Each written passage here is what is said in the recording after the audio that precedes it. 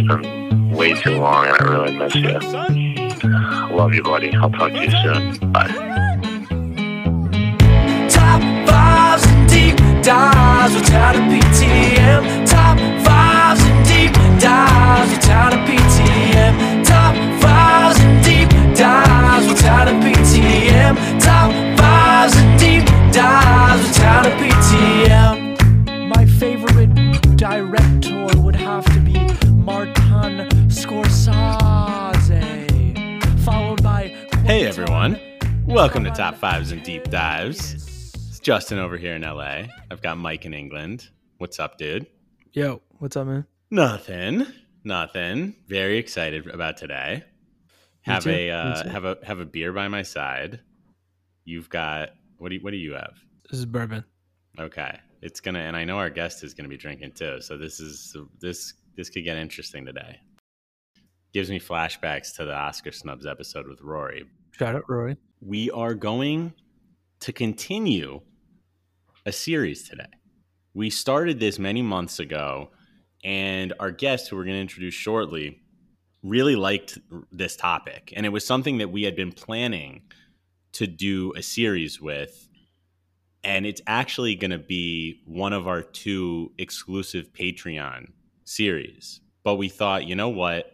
We have this legendary guest that wants to come on. Let's do our second one for everyone. And it can be a little teaser into the Patreon if you want to get on there. $3 a month. You get so much content. If you're interested, just tons of extra content if you're a big fan of the pod. Anyway, that topic is top 5 movies we hadn't seen. And what that means, if you didn't listen to our first episode like this, movies that you'd think over the course, for guys that love film, you'd think we would have seen these movies over our 30 plus years. And it's sort of boggling that we haven't seen the ones. And we list it out into a top 5 list.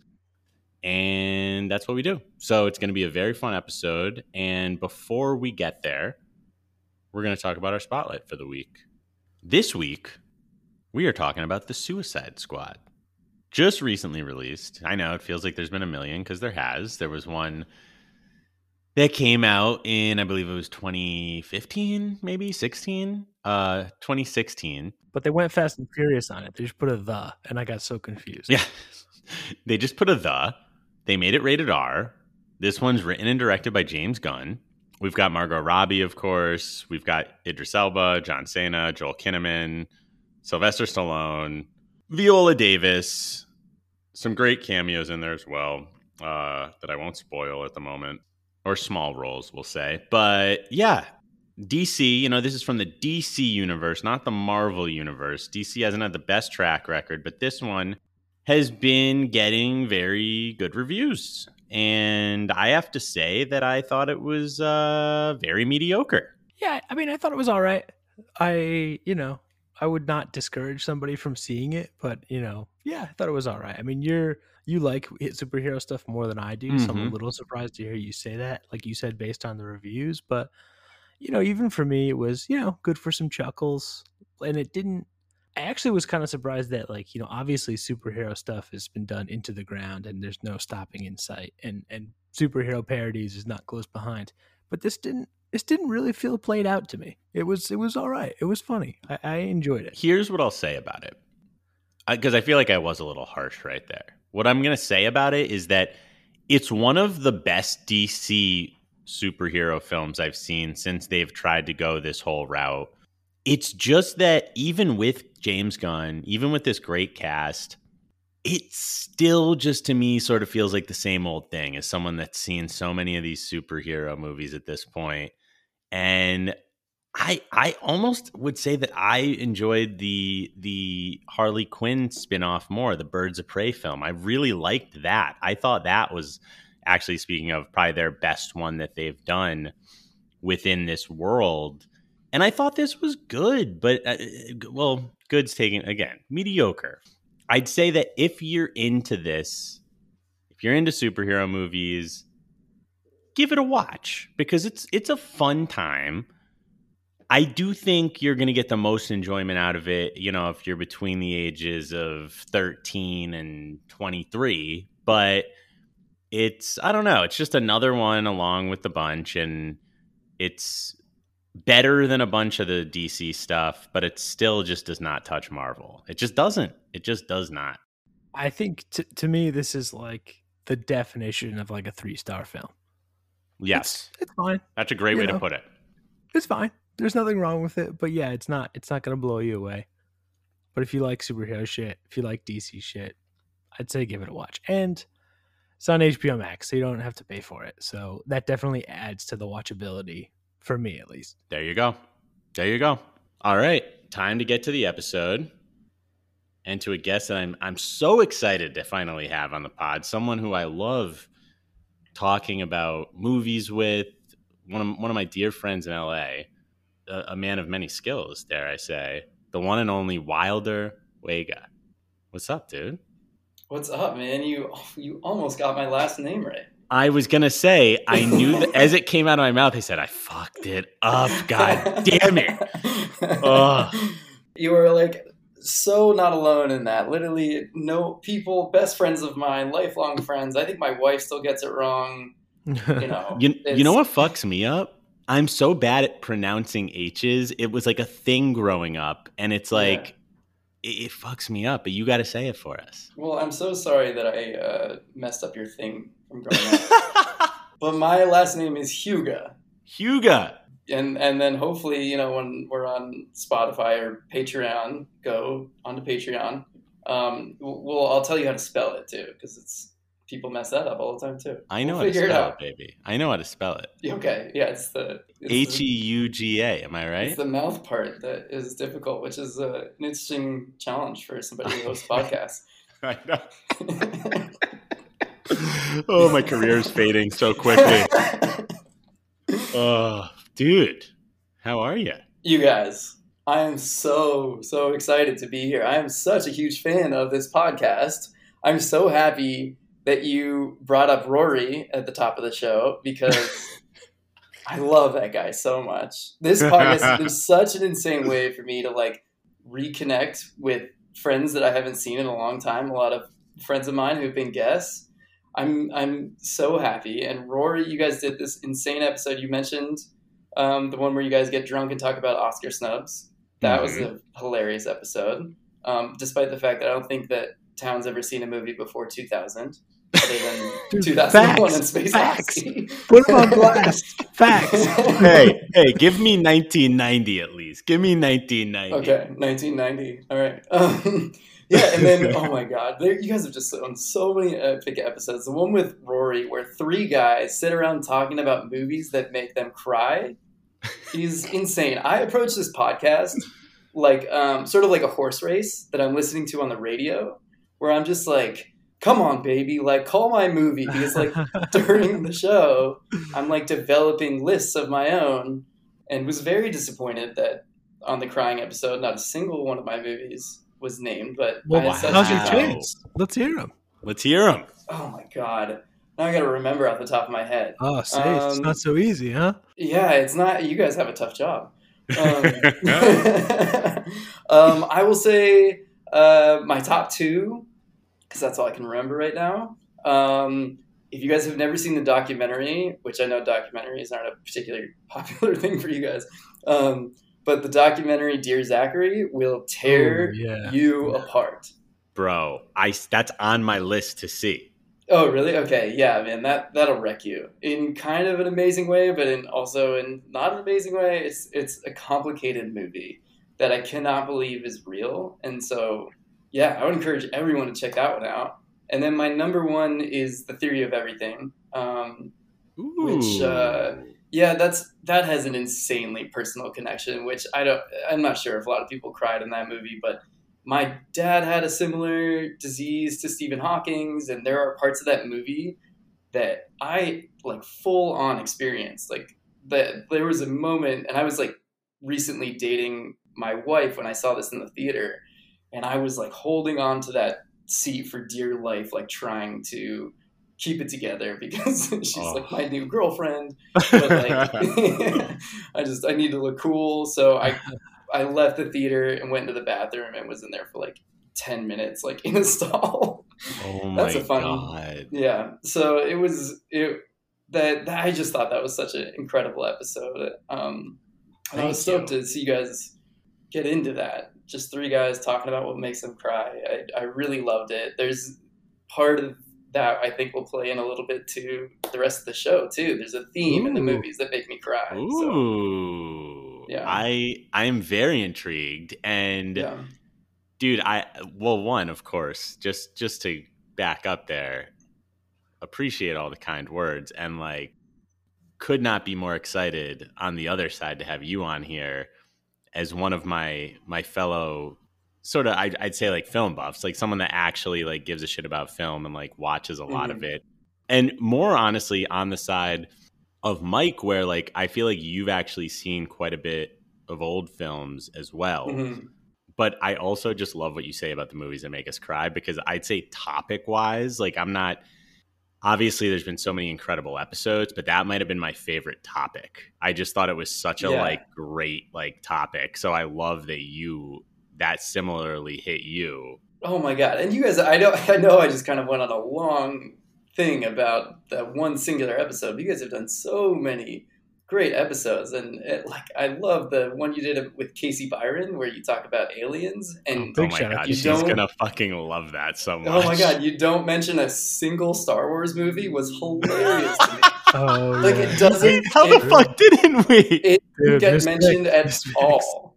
It was so hilarious. And like that's a good segue actually to you, Mike, because you mention a lot on this show that you are not a fan of space. And I need a little clarification here. So did you see the, and I might butcher this name too, which I think is also a common theme on the show, the Denis Villeneuve movie, Arrival? Yes. Because that movie it's good. Is set in Montana. It's not in space, but it's a sci-fi movie. And I saw it. Okay. So it's just when they get into space, approved. That's what you don't like. It's approved. I just don't like anything in space. Okay. All right. Man. Well, are you so excited about the upcoming Dune movie? Because that's on Dune. To be fair, I'll see that too. Yeah, there he is. We're breaking him. I give it a chance. Come on, everything that I say I don't like, I have like tons of exceptions for. So you can't listen or trust me on anything, really. Well, and you know the big one, that Dark Knight trilogy. We'll get around to it. I've got another 49 episodes to go. I said I'd get it done by the 100th. So that's a deal. We're gonna. You like the Dark Knight, yeah, Wilder? Oh yeah. I mean, now there is. I don't know necessarily what the debate is. If it's like, is that the best movie of the series? Because there's argument to that. But obviously, Heath Ledger's acting was one of the most phenomenal things I think on screen. He's probably the best villain. But I think Batman Begins was a better written movie. Hey, I won't lose it at that, because I personally, I don't know if I can argue with the writing. I'd say it's Batman Begins is not my favorite of the three, although I love them all. For Mike, it's just more, he just straight up for years has said, but is cracking and saying he's going to rewatch all of them. He just says he doesn't like The Dark Knight, and he really just doesn't like those movies. Mm-hmm. And it's been sort of a running joke, but he is going to go back with an open mind and rewatch them all. Well, and speaking of, if I can sort of segue here, I was thinking about watching the entire trilogy for this episode because I hadn't seen, I haven't seen the first or the third. Oh man, as I mentioned, you're missing out on potentially the best one. See a future episode. I'll definitely get down to the entire, because if I do it, I'm going to watch the whole trilogy. I am Wilder. This could be, well, no, it's not. There's no hot takes here, but I just love all three of them so much. And I'm someone that I feel like loves the third one more than most people. I'm not saying I think that's the best one, but I love it. Okay. Well, I think that's a hot take. Let's just throw them out. Come on. I mean, there we go. What we got to lose? I love it. I think that the third one is fucking fantastic. And I think the ending is one of the all-time endings in film. I think I need to go back with an open mind with that one. That was a tricky movie for me. There was too much hype going into it. And that movie came out. You guys remember like the shooting that happened? That movie came out. That had that shooting like hanging over In it. I remember Colorado, seeing where that you're from. where I'm from, yeah. And I remember we don't even have to get into all the people. It was just horrific. And I remember being in the theater, being so uncomfortable watching this movie. And so I think that has kind of played into my opinion of that movie, which is a dark turn for that. Yeah, that's interesting though. Very dark, but I understand, which is why it's time. It's time to revisit. Yeah, with an open mind. I'm there with you. And you know what? I went in with an open mind to all these movies this week, and I watched quite a few. The last time we did this, I actually only watched 5. This time I watched more. I'll probably save the others, to be honest, for another day. But the 5 that I got, they're all pretty big. They're all pretty big, boys. I've got some heavy hitters as well. This is going to be interesting. Yeah, I mean, I'm excited to see what both of you guys have. And just to be clear, because Town, I think we disagreed last time, and I'm guessing we probably did the exact same thing this time. Yeah. But have you rated your films 5-1 based on how much you liked them, or 5-1 based on how, like, oh my God, you haven't seen that moment? How much I liked them. Okay, I've done the second one. What have you done, Wilder? I did sort of a mixture of that. Nice. Okay, because I also saw More Than 5, which I was super excited for this challenge to knock some stuff off my list. Mm-hmm. I will say that it's mostly from least liked to most liked. That being said, I put particularly one movie in this list essentially just for shock value, because I think it's going to be crazy. Okay, fantastic. That I haven't seen this movie. I'd say I'm pretty much on the Wilder level in that I did do them based off how much I liked them, but I also took a little bit of liberty. If they were close, I put the one that would be more shocking higher. All right. Well, you're going to start us off today, right? I am. I can't. All right. I just get into it. Let's fucking do it. I got to hear. And yeah, like obviously not all of these are going to be the biggest movies of all time, but they're all notable movies. Okay. My number 5 is a genre of film that I love, the thriller, and it's quite a big one. 1996's Primal Fear. Ooh, nice. You seen this, Wilder? Wow. I have not seen this. This is another one that has been on my list for so long. Well, you know what? I will not ruin. Do you know the ending? No. Okay, I'm not ruining anything. So to give you the general plot line, it's with Richard Gere, Edward Norton. Richard Gere plays an attorney, and he is defending Edward Norton's character, who has, in theory, murdered this archbishop in the Catholic Church. And so the whole film is pretty much, I mean, there's a lot to it, but at the end of the day, it's about, did Edward Norton do it or not? Because he says he didn't, and it just goes back and forth, and the ending is a big one. It's one of the big endings, and I mean, I live for these type of movies. And the reason it's at number 5 is because, funny enough, unlike our last episode where I didn't really like any of the movies I watched, I liked every fucking movie I watched this time. I have to say, that was insanely shocking, that last episode. I think that's why I texted you. Oh my One of the God. craziest things that happened is that I've never heard you say 4 negative things in a row, ever. And you said 4 negative things about the movies, and I was like, who is this guy? What is going on? He's gotten all jaded and critical since now he's this big time talk show podcast host. But Dude, that was so crazy, and I love that you're back. I'm back, baby. And for anyone, I mean, that doesn't know me personally, it is a thing that I tend to try to be positive on movies and just things in general. But for years, people would be like, I don't believe, like, I'd see a movie and people would be like, that movie sucked. And I'm like, yeah, it was all right. Like, if you would just be like, you just can't say a bad thing. And so it's so funny you say that, because after we recorded the episode, Wilder, I was like, holy shit, I don't know if I've ever been that negative about like so many movies. Like at once. Never. I have known you for a long time, and I've never heard you say anything like that. Well, I am back in full force. 5 movies, liked them all.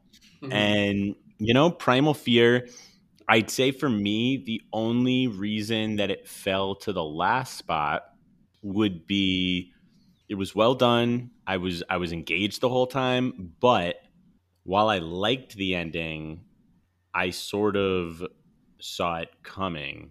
And I know that it's like a talked about twist. And so the fact that I sort of saw it coming, I was like, all right, it was good, but I'd never probably watch it again. But good movie. Definitely worth checking out if you've never seen it. Amazing cast. I mean, Richard Gere, Edward Norton are great. And probably one of Edward Norton's earliest films. He's young in this. Yeah, and you got a big old Lost connection in there.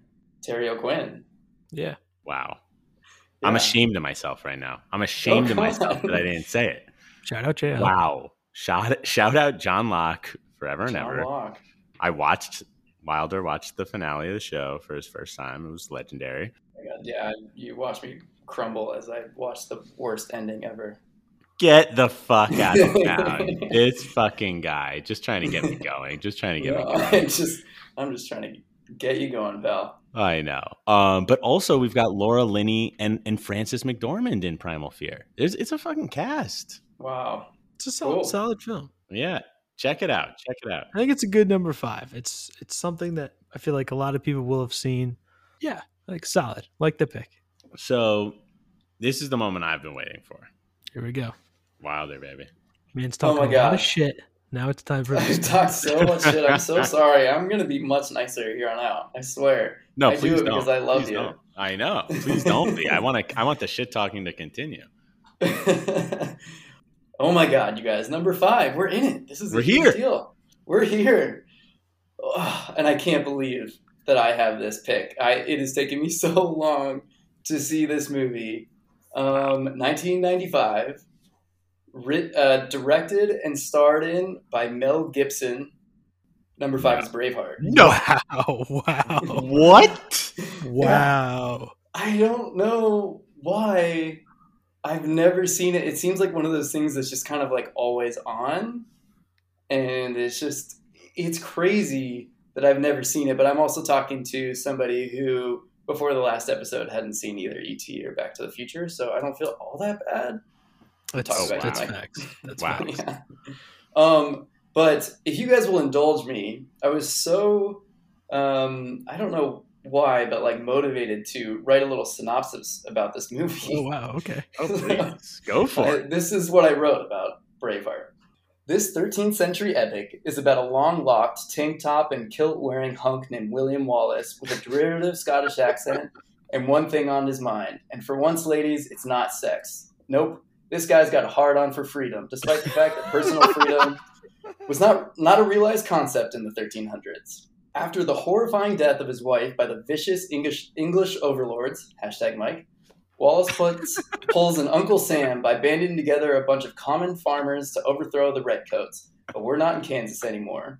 Wallace uses some brilliant military strategy, such as the old reach around, where part of his army just decides to walk to the other side of the enemy forces so that Wallace can attack them from both sides.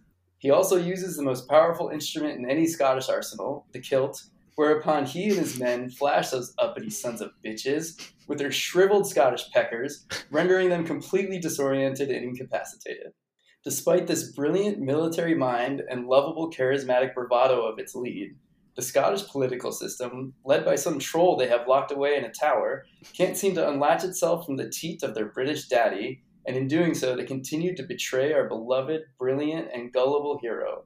Again and again, we're led to believe that the country will finally unify to follow the only Scotsman with half a brain and the chest hair of a silky cashmere sweater. But again, Wallace is fooled and we're left in the exact same place that we started. Honestly, if somehow you haven't seen Braveheart, there's no reason to watch it anymore. You could just listen to it. It's a perfect I know, summary. I did.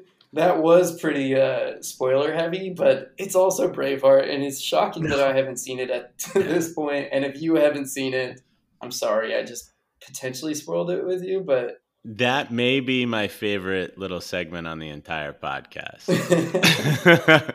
Thank you for blessing us with that. Oh my God. Incredible. So Braveheart is an interesting movie, and it obviously Mel Gibson is all over this thing. You've just heard the synopsis. I mean, I will say it's number 5. It was not necessarily my favorite movie.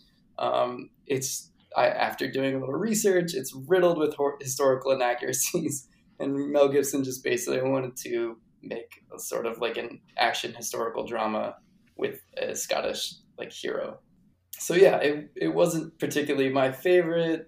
There are some incredible supporting cast. Like, I love Brendan Gleeson. Brian Cox is in it for about 30 seconds and has a pretty incredible line. Tommy Flanagan, James Cosmo. It's an interesting movie, but yeah, I just like, it's really iconic for, like it's kind of lines and yelling freedom and that type of stuff. So much freedom. I know, and I just like couldn't get over the fact that it was like he didn't actually really do any of this. It's so funny. Like, I'm sort of with you in the sense of I mean, I enjoy the movie, but with that said, I saw it when I was younger, and I think I've only watched it 1, maybe 2 times since, because I mean, I don't think it's bad by any means. Like, I enjoy watching it. Mm-hmm. But besides the historical inaccuracies, it's a good movie, but there's just other films in that vein that have a much higher rewatch value, in my opinion. Yeah, I mean, it was sort of like, sorry, go ahead, Mike. No, I was just saying, I mean, yeah, like it's totally fine, but it's, it's very 90s. It's very corny. It's fine. But like, how many times does one need to watch Braveheart? I don't know. Yeah. I will say this, though. That's such a big movie. I don't even know if I have a movie on my list bigger than that one that I haven't seen. That's a big one. And that's just what we're starting with. Yeah, I mean, and like there are things that like made me chuckle, and like it's not like horrible. And I mean, I am not a fan of Mel Gibson, although he has directed movies far better than this one. Mm-hmm. But there are some moments that were good. Probably my favorite moment is like, and this is like very kind of, it's my favorite because it's so stupid, but there's this relationship with the English king who is like this hard-nosed father who hates his wimpy little son who's interested in like dressing up, and he's clearly gay, and the fact that he has this effeminate son and their complicated relationship is like not very cool. But I do love this moment where the son is like trying to get basically his boyfriend to be like this new member of like a high powered military person, and the king just like tosses him out the window. And I was just like, oh my God, this is so ridiculous. So like, ridiculous. Like Monty Python. Oh, I'd say my favorite thing probably about the movie is the speech towards the end. That's like, I think I might have had it on my list. 3 hours into the film. Exactly. Right? Yeah. You have to wait 3 hours to get there. Well, actually, the real big speech is like an hour in, which I was surprised about. Like the speech that's really well known. Oh yeah. Okay, you're right. That's how long it's been since I've seen it. A similar speech that's at the end. But yeah, it goes more freedom. It goes speech, and then it goes the flashing scene, and then the reach around, and then 2 hours of like somehow he was like he was like a revenge story, but all of a sudden he's a military genius. And then they don't really like talk about how. They sort of allude to it in his childhood, but not really. And then they don't mention his wife for the entire second act. And not my favorite, but if you haven't seen Braveheart, it's somehow in the zeitgeist. So I don't know. Go see it if you want. I don't care. and as we said, I mean, I live in the UK. That includes Scotland. Spoiler alert, it didn't work. Well, speaking of movies riddled with historical inaccuracies, my number 5 we're going to 1987, and that is The Untouchables. Wow. Okay. It's another Nice. big one. Yeah, it's a pretty big one. It's a Brian De Palma film. I've seen many of his films. David Mamet wrote it. I've seen many of his films as well. I think why I didn't want to watch this is because it's all about Elliot Ness taking down Al Capone. And like putting aside like all the terrible things he's done, Al Capone is like kind of a cool like cult figure, right? Like I don't want to watch a story about some cop who does like a lot of paperwork and takes down like a famous like gangster. Like that doesn't sound that exciting to me.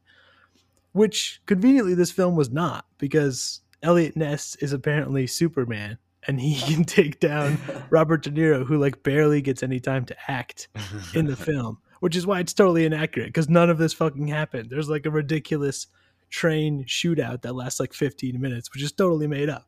All the action in the movie is totally made up. So shout out to you, Elliot Ness, for writing your own book and then getting it turned into a movie. I digress. This movie is actually okay, but largely because Sean Connery's fucking awesome in it. And I'm pretty sure he actually won the Oscar. And Andy Garcia doesn't do that much until the train scene where he does a sick gun flip, which is fucking epic. And then you're like, yes, I'm down with Andy Garcia. Kevin Costner does nothing. I don't even know what he's trying to do, honestly. Like, no offense to Kevin Costner, but like, I don't really get what they were doing. Isn't there a long-standing like hatred of Kevin Costner on this podcast? We did joke about it once, but now I'm bringing it for real. Like this is it's just like he didn't really do much, and then the tone of this movie is kind of strange also, because like at times it's like Indiana Jones level of silly, and then at other times they're like murdering children, and you're just like, what's happening in this film? So in the end, I would say this is okay. I think some of the reasons why I didn't want to watch it definitely showed, but I mean it's got too much star power not to see. So I'm definitely glad I checked it off. Yeah, it's such a bummer because Brian De Palma is such a talented filmmaker. For sure. But yeah, it definitely just seems like the through line of this movie was sort of like missed. Like I just like, yeah, I felt like the themes and I just didn't understand the feeling of this movie. And who would like watch Scarface and then be like, I wonder if Brian De Palma could do a film which is the exact opposite and one of the cops wins. It's like, no one wanted to see that. But this somehow a lot of people fucking saw this movie. Yeah, I feel like it was a very famous movie back then. And I even remember growing up, it would be on like the cable channels quite often. And yeah, like Mike, you're right. It's a decent movie, but Brian De Palma, he's just had some incredible ones. And this, I don't believe is one of his best. No, but yeah, I think Wilder won that round for sure. I feel like your film and my film town were like on pretty similar levels of fame. I mean, we're not going to get close to Braveheart, but no, yeah, I've probably only got one that reaches that level, but we'll get there. Oh, it's my turn. I was going to say, let's get there right now. Yeah. All right, my number 4. So my number 4 is it's also a thriller, and if there's one thing that I've said I love on the podcast, I love 90s thrillers. I love just picturing you like alone in your apartment this last week, just watching 90s thrillers, like binging like with Keystones or something like that. It's just a great image. That's a very accurate image. And so my number 4, which is a little bit more fun than Primal Fear, is 1992's Basic Instinct. Oh, wow. Wow. So Michael Douglas, Sharon Stone.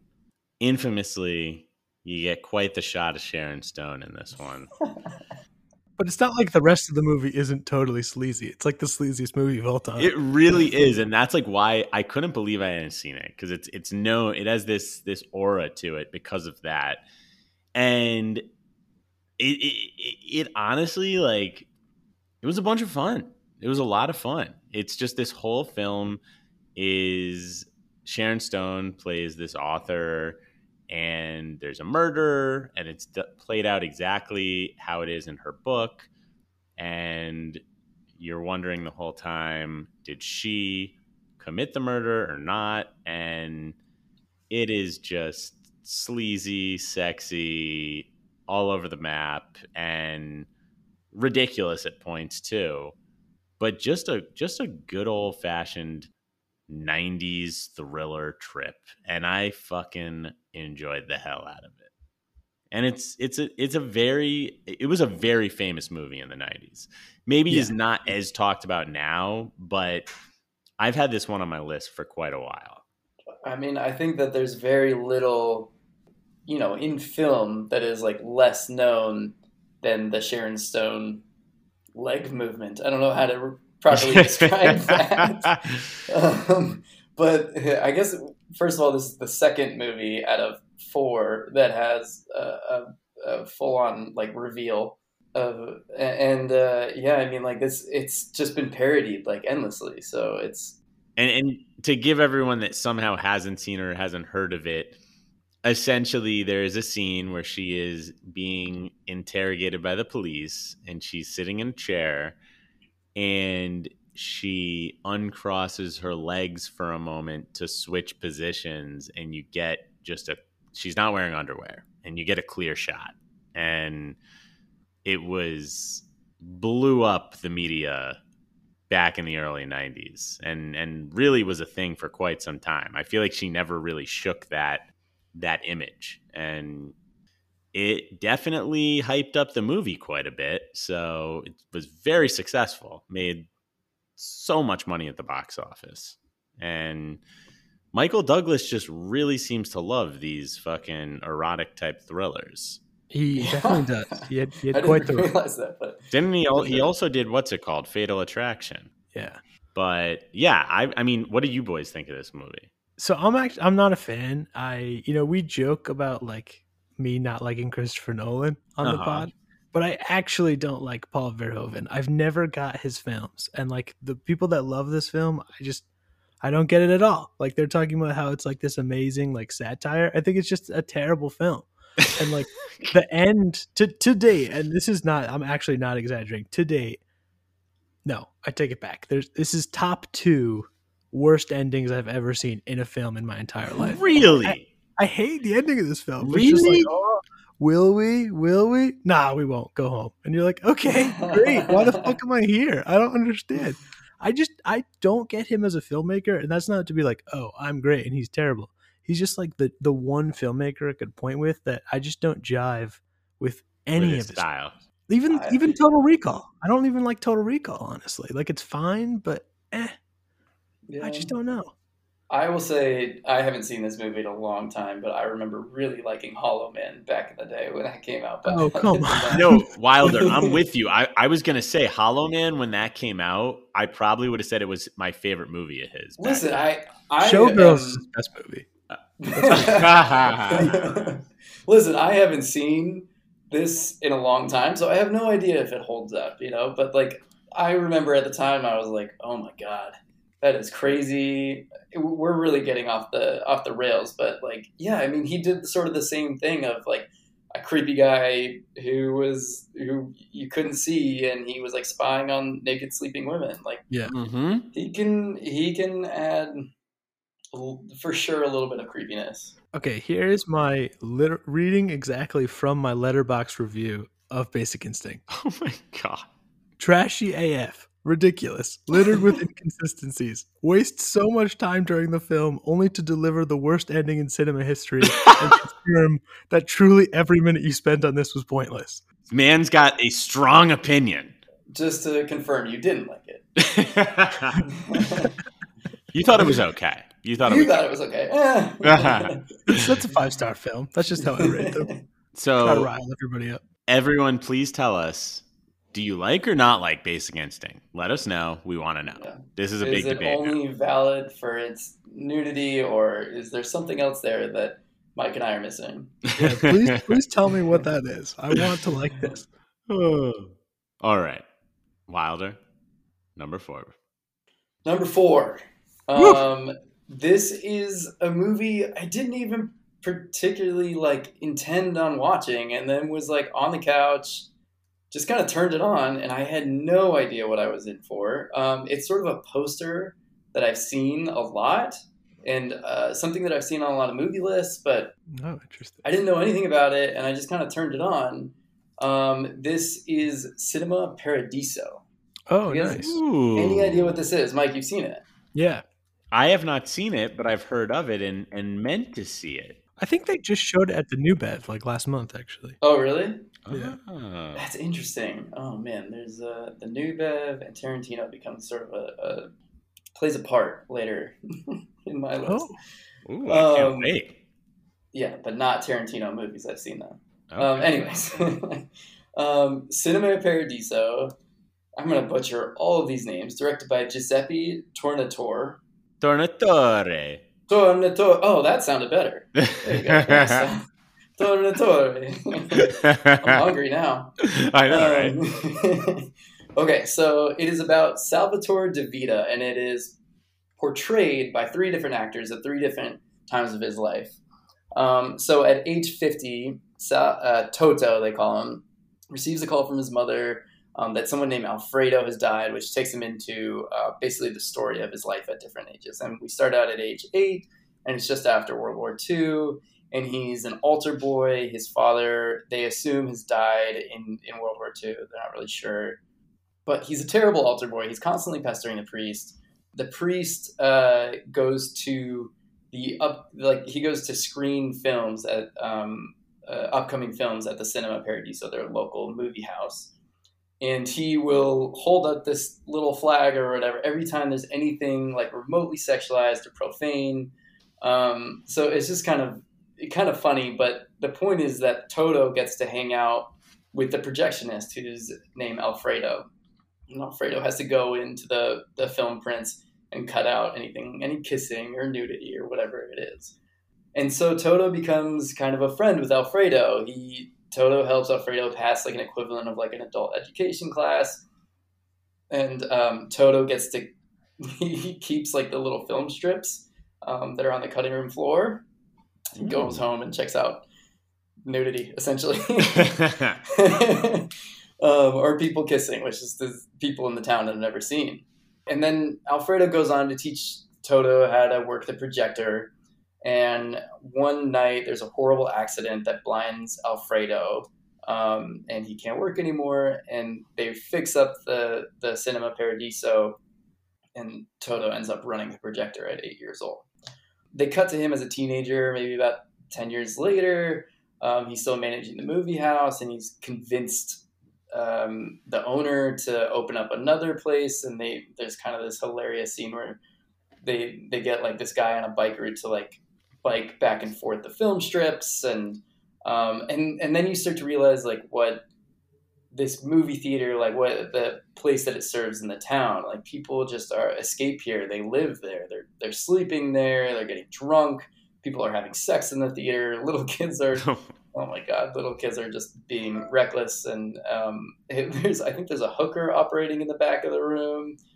Even Toto ends up having sex with the hooker on the floor of the theater. Okay, Toto. It's sort of like basically this is what's on Toto's mind at the time, is that there's a lot of sex going on. And this is where he meets Elena, and he's trying to court her, and she plays coy, and he, is very persistent, essentially. He's low class, she's high class, family takes her away, he has to do mandatory military service, and so they're separated.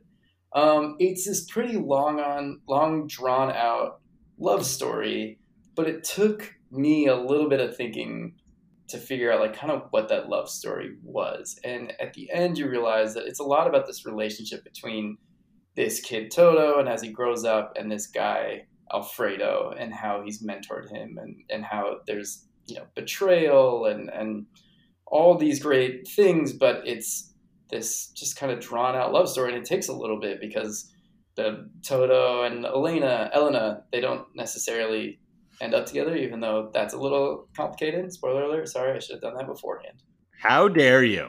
Sorry. But I have to say, this was one of the greater endings I have seen in a movie. I wouldn't say it's like my favorite movie of all time or anything, but the ending is so fantastic. And I really love that portion of it. I have 2 big problems with this movie, in that this is the second 3-hour-long movie that I watched. And also, I didn't love the score, which was done by Ennio Morricone. Who's a legend. Yeah, and so I know that's really blasphemous, but I did a little research, and I found out that there's this love theme, which is the problem that I really had with this movie. That it's just like really laid on really heavy, this like love between these two characters, and it just was so long, and I kind of just got like really over it. Just laid on too thick, and also, well, yeah, I mean, it just was 3 hours long. So after that, I don't usually have a problem with super long movies, but that got to me. But I did find out that there is a shorter cut to this movie, which honestly might solve both of those issues. So Ooh. I would recommend, if you are interested in this, because I did love it a lot, if you can find the cut that's like, I think 2.5 hours, go for that. Instead of a straight 3. And especially for a guy that, I mean, his first 2 movies off the list, both 3-hour movies. This is a lot of movie. Yeah, it was a lot of movie. I'm with you though. Like, I really love a 3-hour movie if it's warranted. But if there's a little bit of excess in there, then I mean, I'd rather it get trimmed out. Yeah. I think so. The 3-hour cut, I'm pretty sure, is like it's not the most commonly shown cut. Let's put it that way. I think the normal one, like if you found it, would be the 2.5 hour. I think there's even a shorter one. Is the longest one a director's cut or something? Yeah, I think. Yeah, it is. they did it after the theatrical release. They did this one, and okay, it just was long, and that's not to say that it was bad. It was just like the second act, I just thought dragged on a little bit too much with the story between Toto and Elena. And this comes back to talking about Rory and the crying thing, because I have this huge thing. All of the other movies that are on my list, which I'll figure it out, I'll put it in notes or something like that.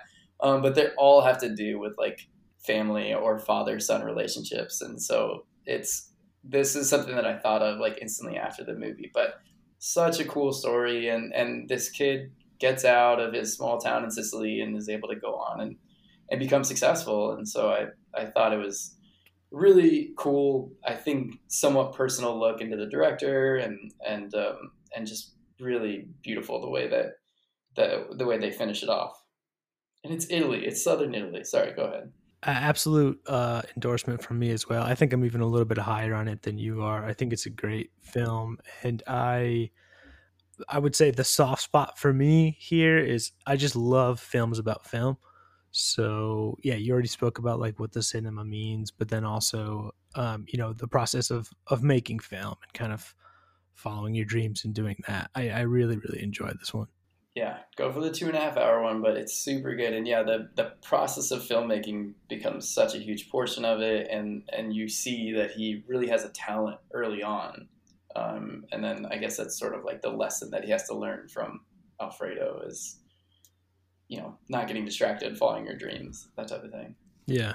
Okay, cool. Let me, my number 4 is a pretty big one, and definitely a glaring one for me that I've been meaning to see for forever. And that is 1963's The Birds. Oh my God. You do not know how relevant this is to this episode. You have no idea. Oh my God, I can't believe you said this. What's happened? Oh my God. Oh my God. What did I do? Wilder has a deathly fear of birds. I have a massive fear of birds, and a huge portion of the reason for my fear of birds is because of this movie.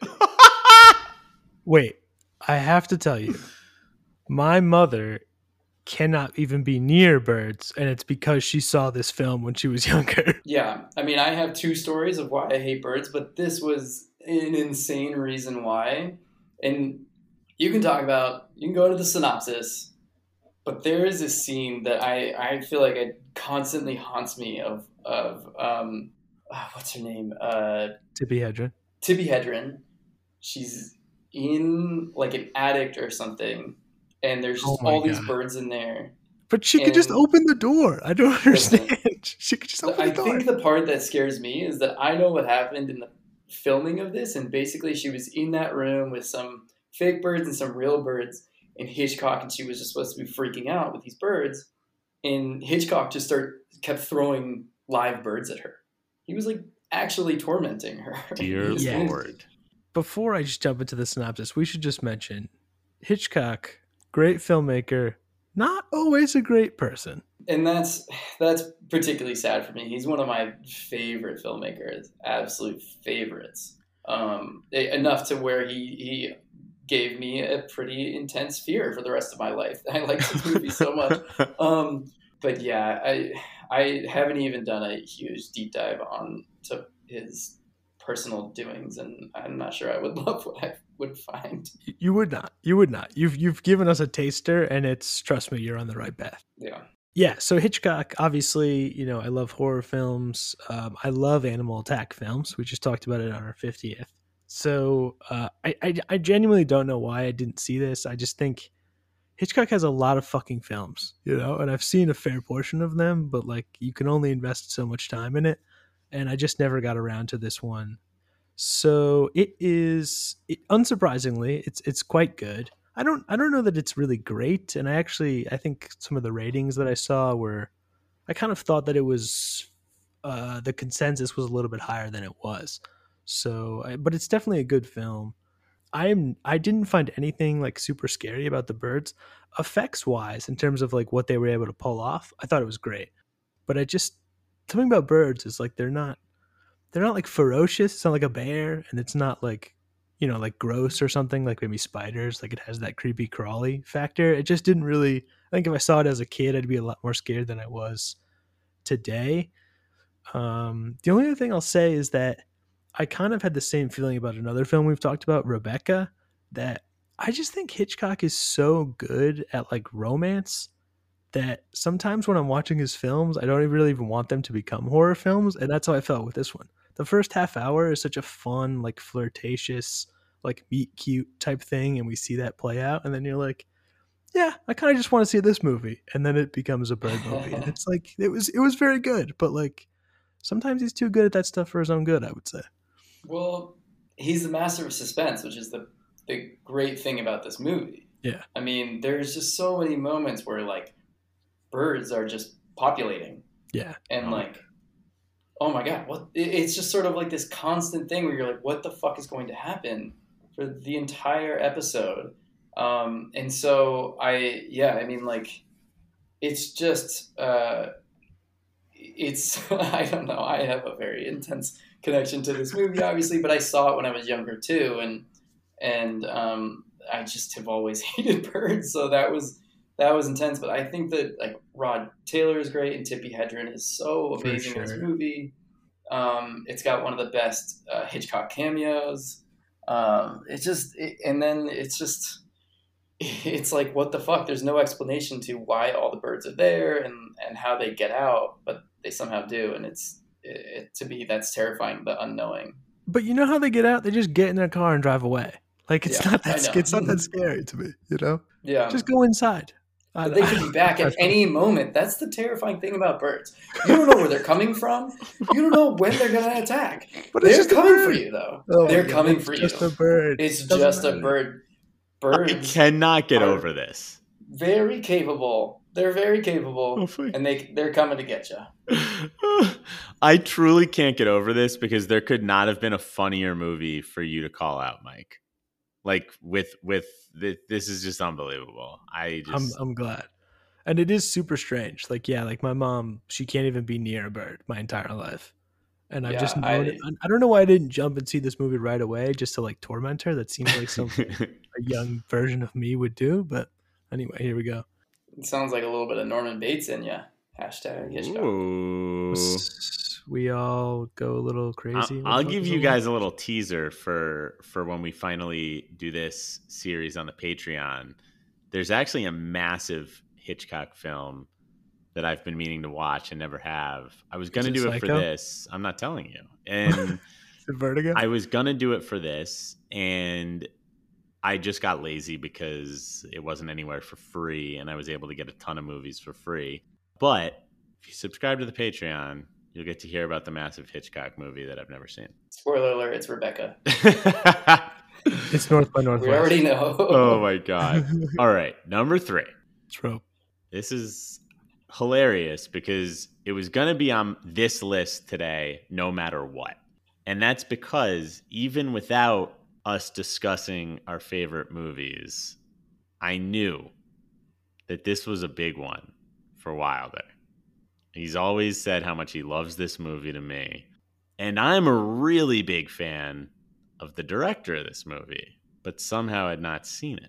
And that is 1964's Dr. Strangelove, or How I Learned to Stop Worrying and Love the Bomb.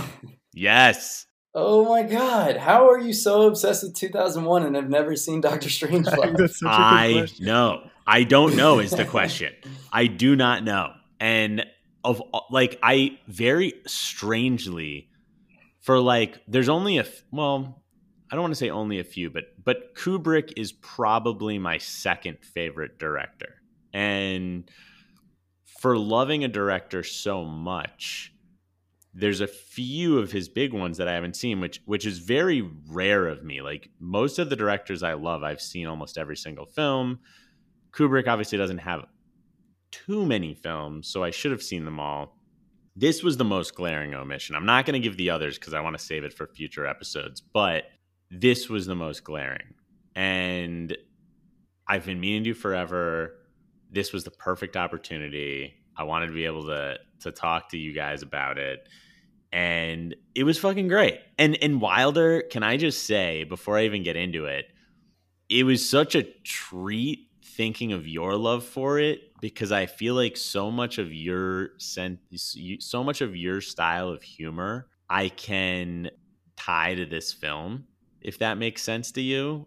I feel like we have similar senses of humor, but I can see very specifically how this could just make you chuckle the entire time. Yeah, I mean, I guess if you're saying that I am a lot like the absolute genius that is Stanley Kubrick, then yeah, totally. Well, that's obviously what I'm saying. Obviously, yeah. Without question. Why don't you tell the people a little bit about this movie? Yes. So, I'm going to give you guys sort of the main people in it. So it's got Peter Sellers is in there. We've got George C. Scott, Sterling Hayden, Keenan Wynn, Slim Pickens, directed by Stanley Kubrick, written by him along with two other guys, Terry Southern and Peter George. And this movie is fucking hilarious. So it's like a black comedy, and pretty much it's a satire of the Cold War. And so there's fear that there's going to be like a nuclear conflict between the Soviet Union and the United States. And it starts out with there's this like fucking nutty Air Force general in the US who orders a nuclear attack on the Soviet Union. And so then one piece of the film is you've got this guy who has locked himself in his office with Brig General Jack D. Ripper, played by Sterling Hayden. There you go. Yeah. So they're in this office. Then you've got the war room at the Pentagon, and you've got the president in there, some other people, including Dr. Strangelove. And for the most part, we bounce between these two locations throughout the film. But what's so interesting, and Wilder, I'm going to need your help on this a little bit, because I feel like you eloquently will describe some things about the film. But what I loved about the movie is I'm not the biggest satire or parody. I mean, this isn't a parody, but parody or satire type film guy. And Kubrick somehow just does satire in this movie in a way that I feel like no other filmmaker has done before or after.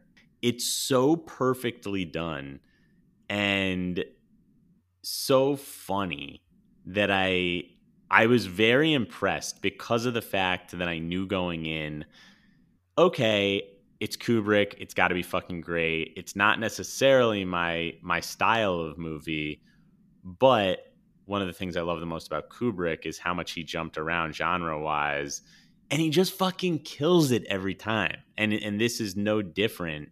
But Wilder, go into it a little bit more for me, because I feel like know the ins and out of this so well from seeing it multiple times. Yeah, to add on to what you were alluding to is that Kubrick can take things like The Shining and 2001 and a novel called Red Alert and change them into something completely his own, and is one of the only people that adapts books and turns them into something that's better than the original. Mm-hmm. Or completely different than the original. But still amazing. Yeah, I mean, this is just a dark comedy, and it's so dry. But it's one of those things, much like every other Kubrick movie, for the most part, the more you watch it, the more you notice, the more it either like torments you or like makes you just like belly laugh or whatever it is. He is so good at that. I have to mention Peter Sellers plays three characters with three of the best names I've ever heard on film. Group Captain Lionel Mandrake, Dr. Strangelove, and President, this is my favorite one, President Merkin Muffley, which is an unbelievable name for a movie. And he was also supposed to play Slim Pickens' character, Major King Kong, but I guess he was worried about timing or being able to take all that on. But Slim Pickens just crushes that role. Mm-hmm. He's so great. The names are absurd in this movie. Yeah, I mean, even Slim Pickens, which is his real name. His real name, I know. James Earl Jones is in it. And then you have both George C. Scott and Sterling Hayden, who are so funny, who are like just these like macho military types who both of them could have been like the crazy one in this movie. It happens to fall on Sterling Hayden's role for General Jack D. Ripper. Mm-hmm. But they're just so obnoxious, and like they're like, I thought, actually, we talked about Dune earlier. I thought that Sterling Hayden had read Dune too many times, and he was talking about stealing the body's water. So I know I'm probably lost a few people there, but that's a big thing in Dune. George C. Scott as General Buck Turgidson is just unbearably funny, and like Kubrick is better than any other director at creating scale.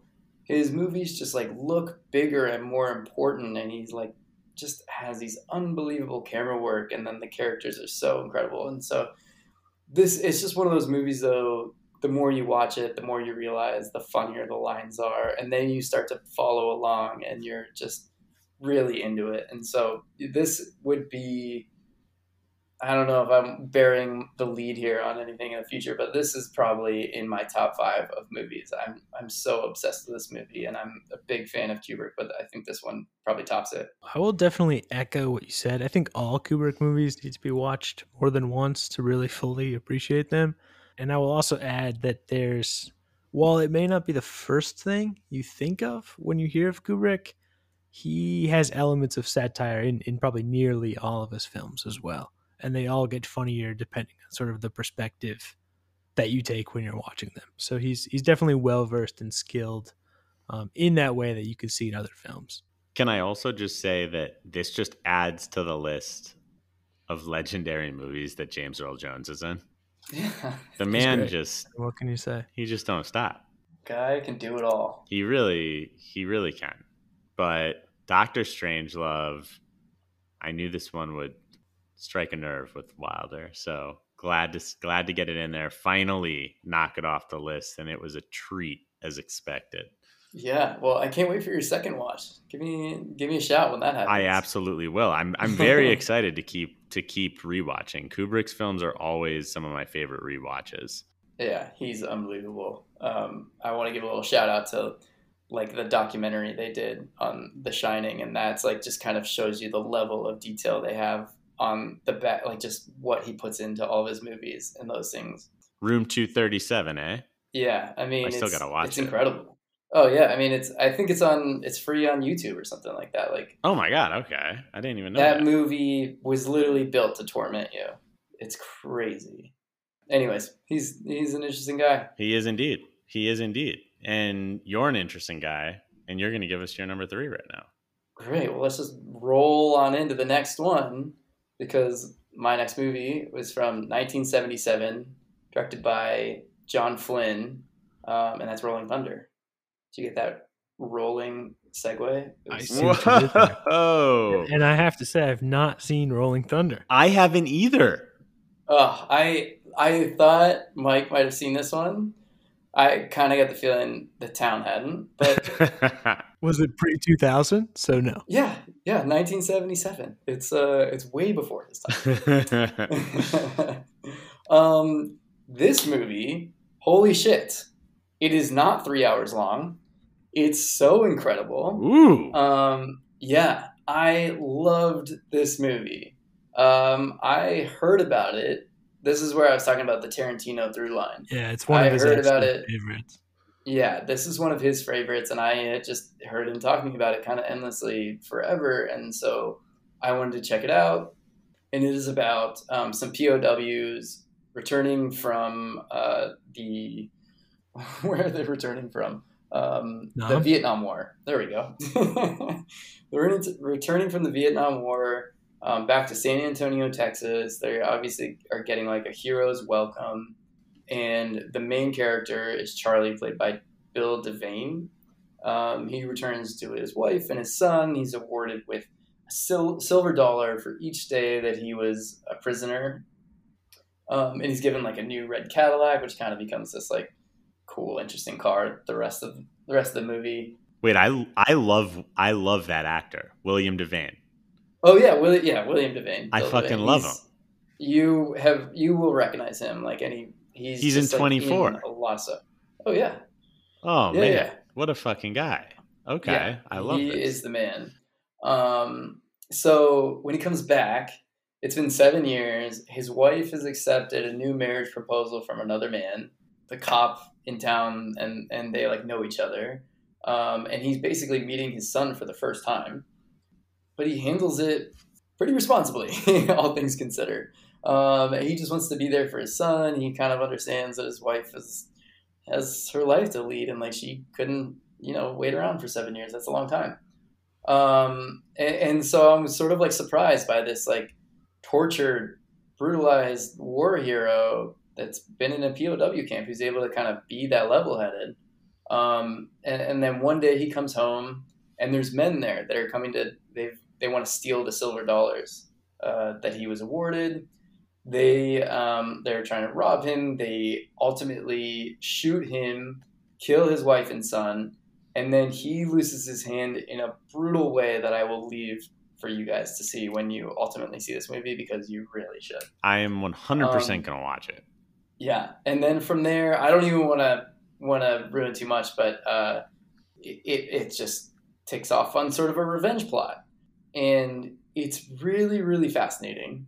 It is such an incredible amount of character work mixed with like really, really good action. The two characters. So I didn't even mention that Tommy Lee Jones is the other war hero that's in it. Wow. And they are so great in this movie. They're so sort of like robotic and reserved, but in like this really interesting way. And like if they act out any more, all this crazy emotion from the torment that they had when they were at the Vietnam War is just going to spill out of them. And so you're just like sort of like watching them a little bit on edge, but like keeping it together as much as they can.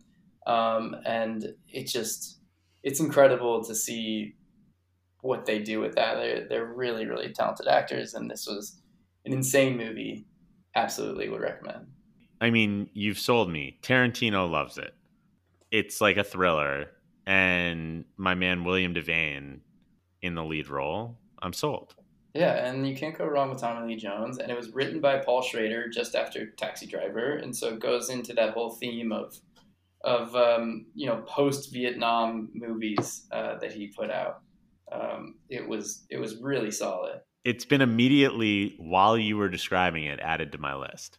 Yeah, it's definitely on mine as well, for the same reason that I've heard QT talk about it a few times. I absolutely have to get to it, and I know that I'm gonna love it. It's just everything about it seems like something I would love.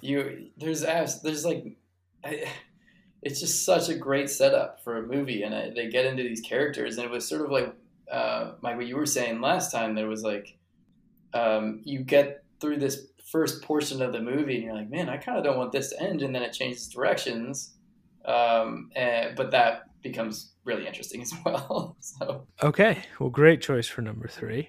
Yes, I will close out very our good. threes with the movie I'm quite sure both of you will have seen, and that is from 1987, and that is The Princess Bride. Wow. Oh, That's hilarious. my God. Are you afraid of The Princess Bride? Are you afraid of princesses? I'm not afraid of, no, thank God I am not afraid of Princess Bride or princesses, because I have a lot of princesses in my life. See what you did there. Oh, wow. This is a big That's one, a Mike. big one. Very, very big. I got a bit scientific toward the top of my list and started looking at like things with like the most number of reviews and stuff like that, because last time I really limited myself to just sci-fi. So yeah, Princess Bride is a fantasy film. That's why I've never seen it. I'm not huge on fantasy stuff, but it's Rob Reiner. It's written by William Goldman, so I kind of thought that I'd be in good hands, you know. Oh my God. And it gives you guys a chance to pronounce your favorite actor's name. Gary Elwes? Oh my God. It kills me. What is that guy's name? God damn it. We'll never know. We'll literally never So know. it stars Gary Elwes. We're going with that. But also Christopher Guest in like kind of a rare role in a sense. But most importantly, Andre the Giant. Let's be clear. That's the only thing I want to talk about in this movie is Andre the Giant. Oh. It's just love that he's in it. He's ridiculously charming and is barely able to speak English. Also, if you haven't seen the Andre the Giant doc on HBO, you should absolutely watch that, whether you like wrestling or not. But yeah, this film is. I had a lot more fun with this than I thought I did. Truly, it's really funny. It really kind of flies by. It has great energy to it, and there's great characters. I mean, you're rooting for really like 4 or 5 separate characters throughout the whole thing. There's kind of equal parts played at different times to all their stories, but yeah, it's you know it really works. I could see why everybody likes it and why it kind of became a cult film, because it's just a fun, you know, light, breezy watch. And really sort of like so against type for William Goldman to write a movie like this. It's literally just like Misery. What are you talking about? I mean, yeah, it was so great. I think Peter Falk is like also incredibly charming in this. And then you got Fred Savage. He's amazing. Oh my Shadow God, Wonder, yeah. yeah. Of course. Yeah. Wallace Shawn, I mean, has one of the most Wallace recognizable Shawn. That voice. lines in all of film. He's still, I mean, Inconceivable is still like one of the most repeated quotes ever. Mm-hmm. Oh my God, and Mandy Patinkin, the guy on his search for the guy with six fingers, a six-fingered man, whatever it is. There are just some incredible lines in this. I'm actually due a rewatch at this point because I don't think I've watched it since maybe college. It's been a while, so I'm a little bit hazy, even though I've watched it very many times growing up. But it's a fucking it's an absolute. It's so great, and we can't get through this movie without also mentioning Billy Crystal. Of course, Yes. Of course, that would be a crime not to. Miracle Max, that's his name. Billy Crystal. I mean, it's just, man. This was quite the watch, Mike. This was a good one. Yeah, I'm very excited that you finally watched it, and I understand your kind of disdain for fantasy. Other than like a few movies, they are tricky to be good, for sure. That's a great way of putting it. They're tricky. Yeah, it's hard to get it right because the border between like cool and incredibly lame is like so thin between fantasy movies. So, Mm-hmm. I don't know. Amen. Should we say Expelliarmus and move on? Oh wow. Wow. Right over to number 2. Well, my number 2 is a pretty big movie. Not that big, but this for me on my list was the one that had been staring me in the face the longest. I've been meaning to watch this for God knows how long. And it finally happened. I truly would say for a couple reasons, this was just one that I really had wanted to see because I'd heard such good things from friends. It finally happened, and that is 1998's The Thin Red Line. Oh, okay, nice. So written and directed by Terrence Malick. When he did this, it was his first film in 20 years. So he'd taken quite a break, and of course he's done quite a few since this one. But it's based on a 1962 novel, also called The Thin Red Line. It was written by James Jones. There also was a 1964 film, but this does not really have much relation to that. But it's an epic. It's like an epic war film. It's about 3 hours long. The cast is fucking ridiculous. It's got Sean Penn. I might butcher his last name. You boys maybe can fix it for me. But Jim Caviezel. You nailed it. Yes. We've got Adrian Brody, Woody Harrelson, John Cusack. We've even got a short little role by George Clooney. Nick Nolte, of course, is great in this. John C. Reilly, John Travolta.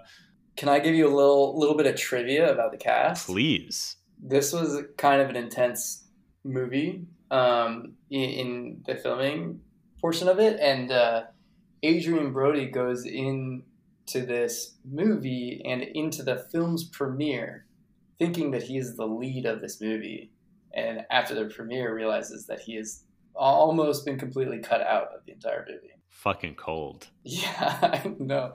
That's what you get when your director is just kind of a shut-in, a hobbit. I don't want to talk shit on Terrence Malick, but he just doesn't really come out. He's kind of like... No, 100%. And there was even, I'm trying to think, do you know Wilder? I'm going to try to get it up right now. There were certain actors that were completely cut from the movie. Oh, it was, you know who it was? It was Mickey Rourke, Bill Pullman, and Lucas Haas. All three of them filmed scenes that were just cut, straight up cut. Their characters were just not in the movie. Which, yeah, I mean, and that's not uncommon for people to be cut out of movies, but those are pretty big names. Yeah. But it's just sort of like this really sad Hollywood Insider story of Adrian Brody showing up to the premiere thinking he's still the lead of the film.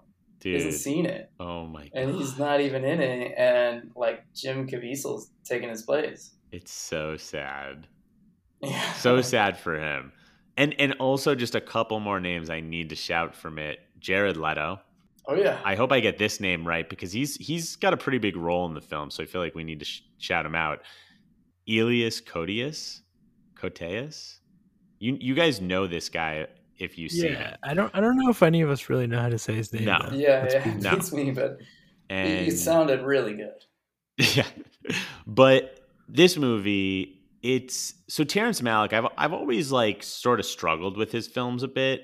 I really like at times how abstract they can be, certain ones, and I also love sort of his visual take on movies and how much he incorporates sort of the scenery and the visuals into what the story he's trying to tell or the themes he's trying to convey. And I thought this was just such an interesting movie. It's not necessarily your traditional war movie, but I really enjoyed watching it. It really touched upon it takes place during World War II, and it's part of the Guadalcanal campaign over in the Pacific, sort of in the Japan area. I don't even know if I want to go into the plot that much because I sort of feel not like it ruins it at all, but I feel like all of his movies are just an experience that you just go in and watch it. I feel like I've given you this insane cast, and it's a war film that tells a bit more the story of the soldier and what they mentally go through during war than there being necessarily a plot that's extremely important. But it just, I don't know, man. I don't know if it lived up to the incredible hype that I built it up in my mind, but I really enjoyed it. And I also never dislike a score by Hans Zimmer. But yeah, I thought it was good. Have you guys both seen this? I haven't seen it since I was like a teenager, though. Okay. It's definitely worthy of a rewatch. So it's been a long time. It's been a long time for me as well. Okay. But yeah, I mean, this was something I remember actually like studying a little bit back in school, and like he's a pretty amazing filmmaker aside from maybe a couple of his movies, particularly the more recent ones. Agreed. But yeah, I mean, I think that it was interesting that he took so much time off. I think that was a much needed break that he needed for his own kind of health, I guess you could say. But this movie was kind of a cool like return to form, and I remember liking it a lot. But yeah, probably needs a rewatch. And I will say that his later team up with Chivo and like what they were able to do behind the camera is like some of the most beautiful stuff in the world. But yeah, I mean, it wasn't quite in this movie yet. Yeah, I would say. I feel like if war films are interesting, I feel like some people just do not like war films and some people fucking love them. I, funny enough, am someone that's a bit in the middle. I like them, but I'm not like obsessed with them. But I think this is a very worthy watch. To me, this is maybe his most famous film. I'm not saying it's his best, but it might be his most famous. I think The Tree of Life probably tops that one. I think. Yeah, for fame. And I think that's the one that he'll be remembered for. I think that movie was really good. It's so insane. That's definitely the most like, if you really want to get a taste of what Terrence Malick's all about, you watch The Tree of Life. Recently, but like his old stuff. Dude, Badlands? Days of Heaven. Days of Heaven. That stuff is not at all, I think, like his latter stuff. True. But it's also really, really good. Thin Red Line, honestly, might be sort of the middle ground between his old stuff and his new stuff.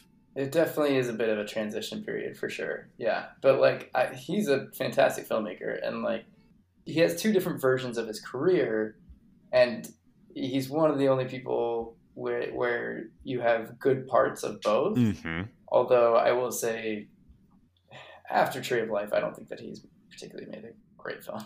I agree with you. But that's it. Thin Red Line. Check it out. Well worth a watch. Okay. That leads to me, I think, right? That is you. Yes. Oh my God, I'm so excited. Number 2 is the 1994 film directed by Wong Kar-wai, or Kar-wai Wong. I couldn't figure out what the proper way to say it. This has been a theme of this episode. Anyways, this is Chungking Express, and I'm not sure if you guys have ever seen this movie, but I actually haven't either. No, I have not.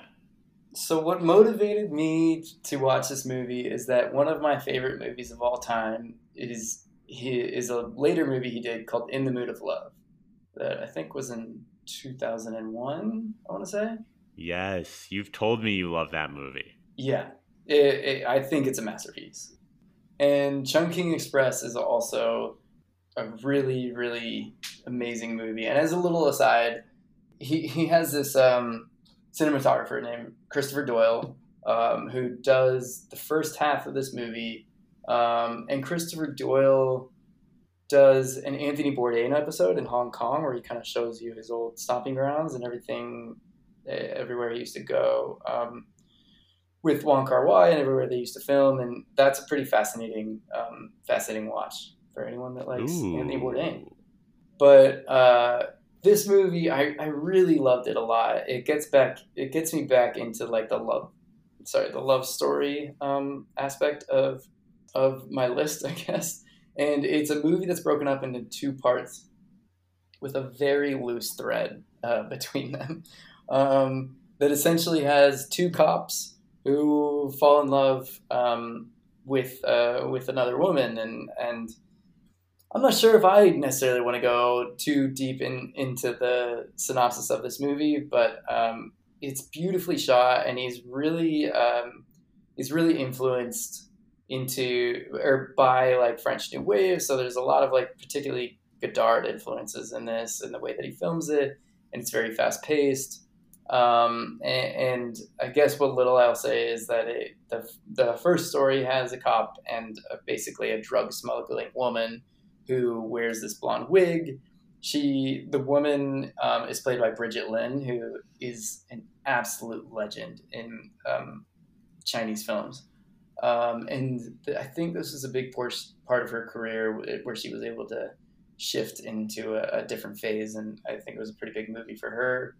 And then the next one is a cop and a woman, and the woman essentially like breaks into his house and like cleans shit up and like does nice things for him to like get over a breakup, which is like an interesting concept. And the woman in the second story is played by Faye Wong, who's like a massive like pop star.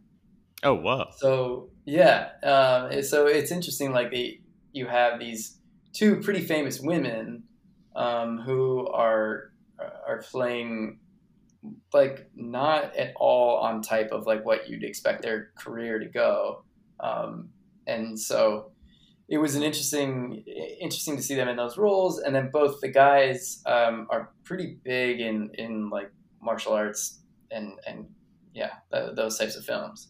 I think this one guy, Takeshi, oh my god, I'm gonna butcher this so bad. Takeshi Kenshiro was in the movie Hero, which is it's definitely up there on one of my favorite movies.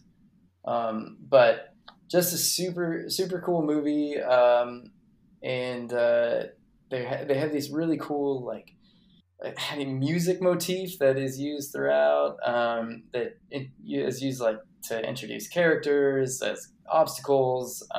It's used as an annoyance and as evidence of the love between them, and it's really, I can't say enough good things about it. Other than I hope you watch it, and I hope you watch a lot of Wong Kar-wai's movies, because I think that he is unbelievable, and I'm a little bummed that it took me so long to watch this movie. You know what, Wilder? And I'm going to say this now just because I feel like it'll be more impactful talking about it with you, but I watched In the Mood for Love this week. Oh my God. And it's not your number one? No, not because it wasn't a great movie, by the way, just because I felt like I wanted to talk about movies that were a little bit more well known, but this is a perfect reason to be able to talk about it. Well, let's just talk about it then. Yeah, let's talk about it. So the movie, by the way, the two leads are fantastic. Just fucking fantastic. And it was like, dude, such an enjoyable watch for me. I don't want to ruin certain things about the movie, but it's very like understated and sort of subtle to an extent. But I felt like you're watching, like you really are, like, I know this might sound like pretentious or whatever, but you're watching sort of such an art piece, I feel like, while you're watching it. And like even like the colors in the film and whatnot, I feel like every choice that he makes in it has purpose. And I feel like we can't really talk about the ending, can we? No, I mean, like, the thing is, his movies are, yeah, I mean, like, In the Mood for Love, I really think will go down as just like one of the greatest movies of the 21st century so far. And then I think it'll be high up on the list of all movies. I think that it's so well shot. Again, it's done by, I think Crystal Doyle does that one again. I feel not so sure now, but I'm pretty sure. Yeah, just gonna look that up. Yeah, it was Crystal Doyle along with a couple other people. And it's shot so beautifully, and then it's just this story of a culture that we just are so unfamiliar with, and about the politeness, and it's a different time too, and it's just these people who are experiencing such an incredible amount of pain by their spouses being with. how do I put this? The lead actor's character's wife is sleeping with the lead actress's character's husband. And they live next door to each other. And then they start to fall in love. But they are the responsible ones. They're doing like what society expects of them. And they have such an intense relationship, but it never progresses past a certain point. And then maybe it does, maybe it doesn't. We'll leave that up to you for you guys to go see it, because you really should. But it just gets to this like really incredible ending. Like I mentioned, Cinema Paradiso being like an insane ending, but In the Mood for Love, I think has got such a powerful story, and like just leaves you with like a really, really incredible lesson. It has a very big lasting impression that I haven't gotten from any other movies that I've watched. And that was very special, I thought, about it. Definitely keeps you thinking. It's one of those movies that's so great that it's like days afterwards, just keeps you thinking about it for so long. That's honestly, in my experience, just having watched it a few days ago, that has been my experience where I finished it and I was like, oh, that was good. And then I was like, the next day I was like, I can't stop thinking about how that, sort of how that movie played out. And then it's just continually each passing day had sort of a bigger impression on me. And I'm like, wow, like. Yeah. I mean, well, check out the movies Wong Kar-wai. It's funny because he does like these massive epic movies that are not particularly to my liking. And then he did Chungking Express. He was in the middle of making this incredible epic, and he was like just all kind of foggy brained, and he needed some sort of like creative release or something during the filming. So he spent 23 days filming Chungking Express, and it worked. He was able to kind of go back and finish the other movie. I was really proud of it, but Chungking Express is the one that's like kind of the lasting movie out of that process. It was like a insane little exercise that he did, which turned out something so incredible. Dude, well, what I was getting at pretty much with the fact that I watched In the Mood for Love is I'm definitely on board for Chungking Express now, because I definitely want to see some more of his works. Yep, check it out. Mike, you too? Definitely will. Yeah, I absolutely will. Okay, my number 2 is a movie that I didn't quite realize how popular it was until I was just looking at just the sheer number of sort of ratings across the review sites. And it's a more recent film. It's from 2010. I can say why I didn't see this, but it's this totally stupid reason. I just should have seen it a long time ago. And that's Scott Pilgrim versus the World. All right. Well, I think it's okay to wait on that movie. But same. I'm glad you saw it. Same, but it has become this like crazy cult classic. It really has, and it's like always in the most popular films on Letterboxd, which is like films from the last 2 weeks, and then Scott Pilgrim. Like this is always there, and it has just hundreds of thousands of ratings. So I'll confess that I just saw this in the past year as well. Oh, nice. Okay, cool. So it's directed by, I'm not sure how to say this, Edgar Wright. Edgar Wright. It's Edgar Wright. And what else has he done? Is he? I don't really know. Yeah, I don't even know. It's yeah. So I think what happened with this, which makes no sense, is that I kind of thought that this movie was Nick and Nora's Infinite Playlist. Like I knew that they were separate movies, but like in my mind, I didn't really know why they were different at all, and so I just never saw it. But obviously, Edgar Wright's a great filmmaker, and he's made many good films. So this one is well, I'm sure everybody knows what this is, but it's about someone named Scott Pilgrim. End of synopsis. Mm-hmm. It has a great cast. Michael Cera, Kieran Culkin is like kind of great in it, and he like doesn't get a lot of love. But Chris Evans, Anna Kendrick, on and on and on and on. Jason Schwartzman, throwing it out there. And yeah, I mean, I knew that this movie was going to be like some might call it style, some might call it decoration, but it certainly was going to have a lot going on in terms of its video game-ness and comic book-ness. Wikipedia wants me to call that transmedia, if that means anything to any of you. But yeah, I guess what I didn't really appreciate was, how great sort of the editing would be and how funny it would be overall. I really just thought it was great. I mean, and Michael Cera's timing is truly awesome in this. And I was just dying. I mean, I watched about 15 minutes of this movie, and then I stopped it and I went and found my wife who was doing something else. And I was like, hey, like, you're going to want to watch this. This is going to be great. And it did. I kind of like the third act lost me a little bit, but I still thought it was really fucking good. And it really just felt like Edgar Wright flexing in a way that, the feeling that you only get from really great filmmakers. And I loved it. I really loved it. I'm so happy you watched this, and you are, I think, making a pretty huge admission. In the best part of this movie is Brie Larson, and she has this incredible like musical intro. I wish I remembered Oh my god! the name of the song that she does, but they kind of remixed the song for her, and it's sort of like revealed like this is like an ex-girlfriend or something of Scott Pilgrim or something like that, and it's just like I remember watching this movie and being like, oh my god, that was just fucking awesome. She rocks it. Yeah. She fucking kills it, and yeah, this is just fun from fucking start to finish. This is Michael Cera kills it. I feel like I never. Well, that's a lie. Obviously, Michael Cera and Superbad, but I felt like outside of that, I mean, this is like his big fucking like starring role that so many people love him for, and he crushes it. Yeah, and I actually think what I really gravitated to in this film was like, Town, you and I love like high school and college movies, but I think there's not enough like 23-year-old movies, like 1 year post college. And anytime I see them, I'm like, yes, this is great. Well, it's because nobody likes you when you're 23. Wow. I see what you did there, and it's also true. God, you just know how to be on brand for me, Wilder. You just know how to do it.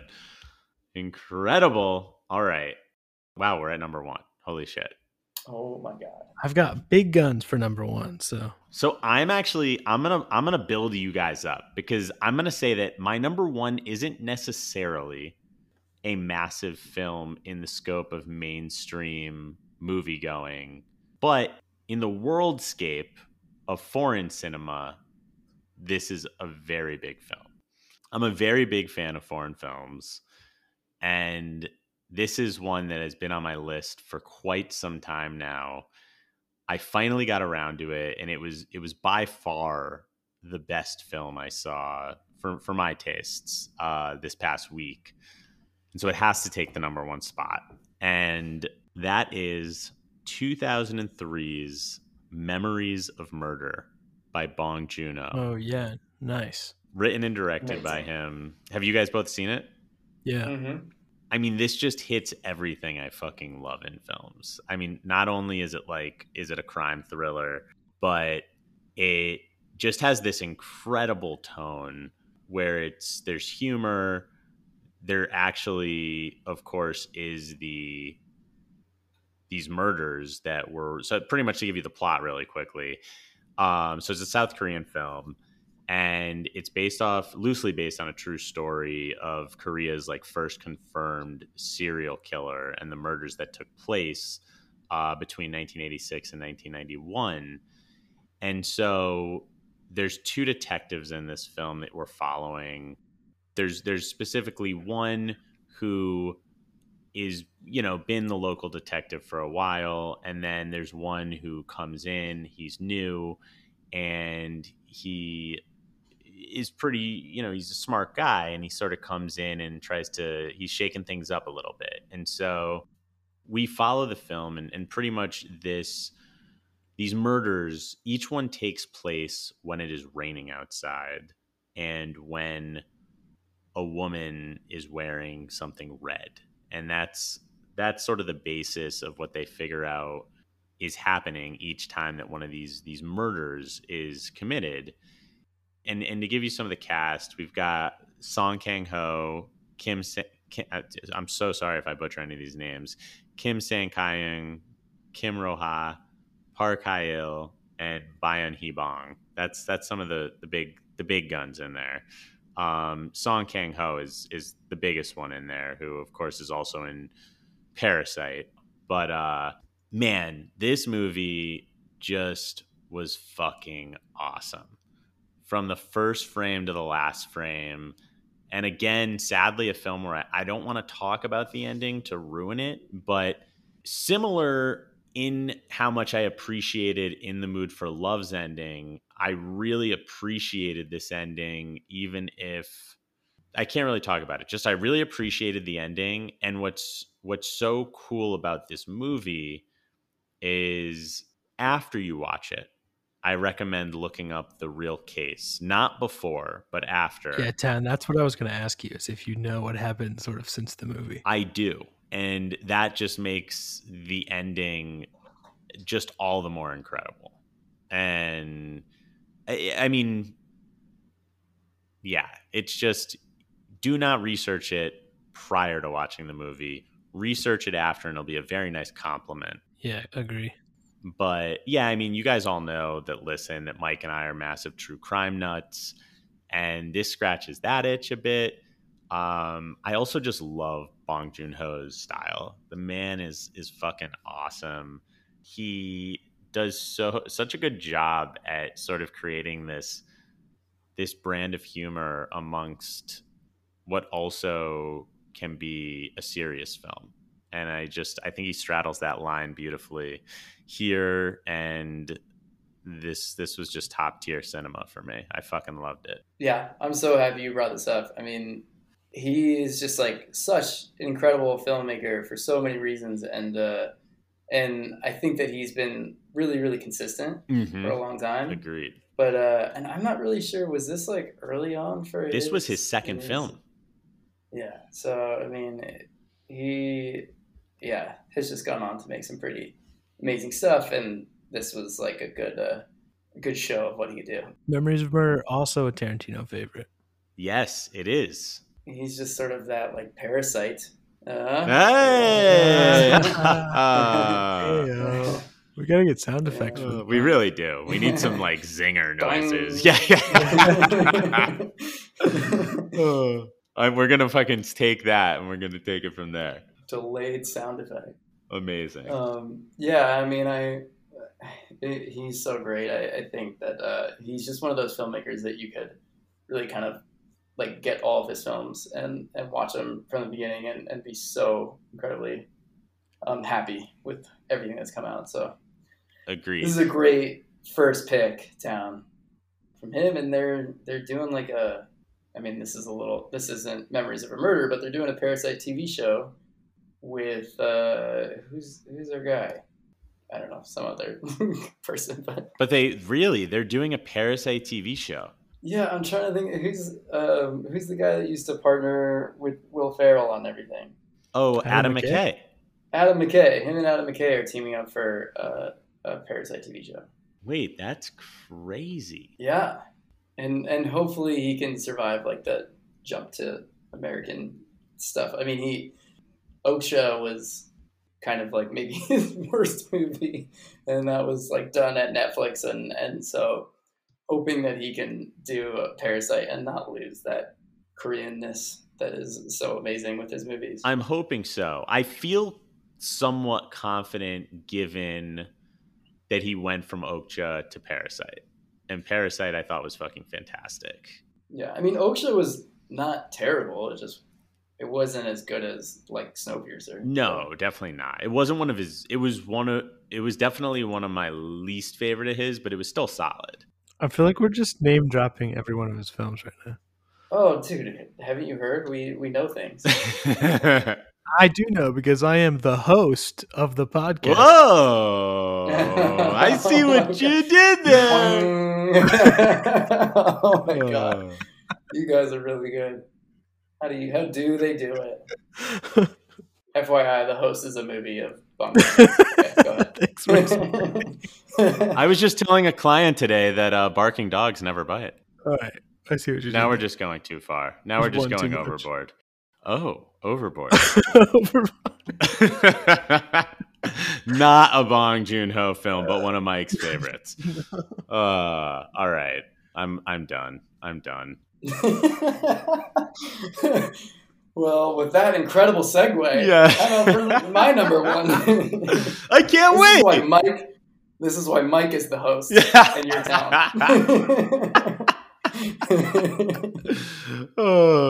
All right, give it to us. All right, are you ready? I don't know if I'm ready. Are you ready? I don't know. I don't think you're ready, Town, because whoa. My number one has been something that you and I have talked about for an extraordinarily long time. Holy shit. And I don't think you've ever known that I've never seen this movie. My number one is 1996 directed by Doug Liman, No. and starred in by Jon Favreau. No.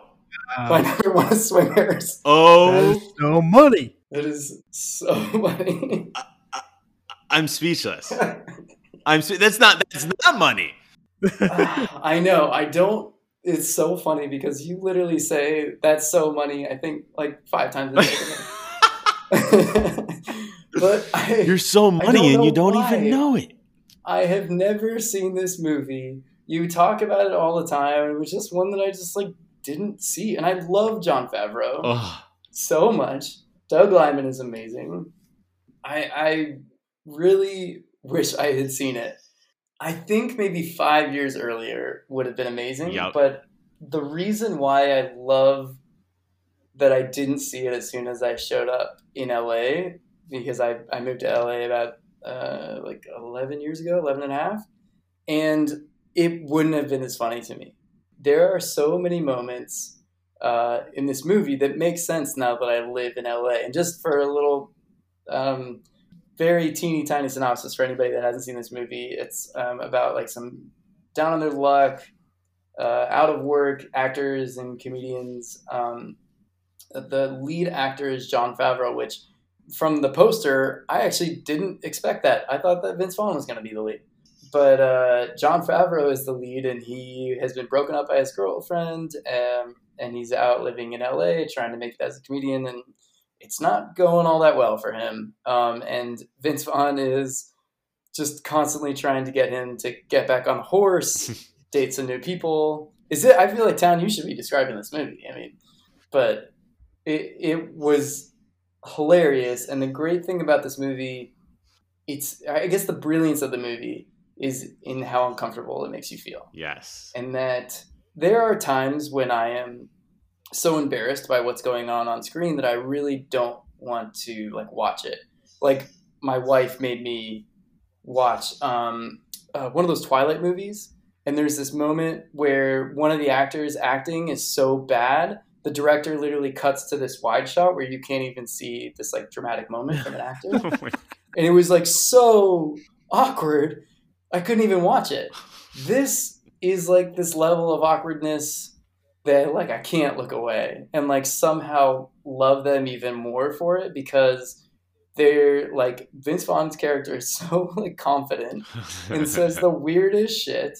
Jon Favreau's character Mike is so not confident, and it just makes the most obnoxious mistakes, and yet you just love him even more for that. And it takes a really, really talented writer and actor, I think, to pull that off, to make you still want to watch when they're just bombing so hard. So I loved it. I have to say and by the way, before this, I didn't even have this at number 1, but I kept thinking about Swingers. It was sort of like what you were talking about.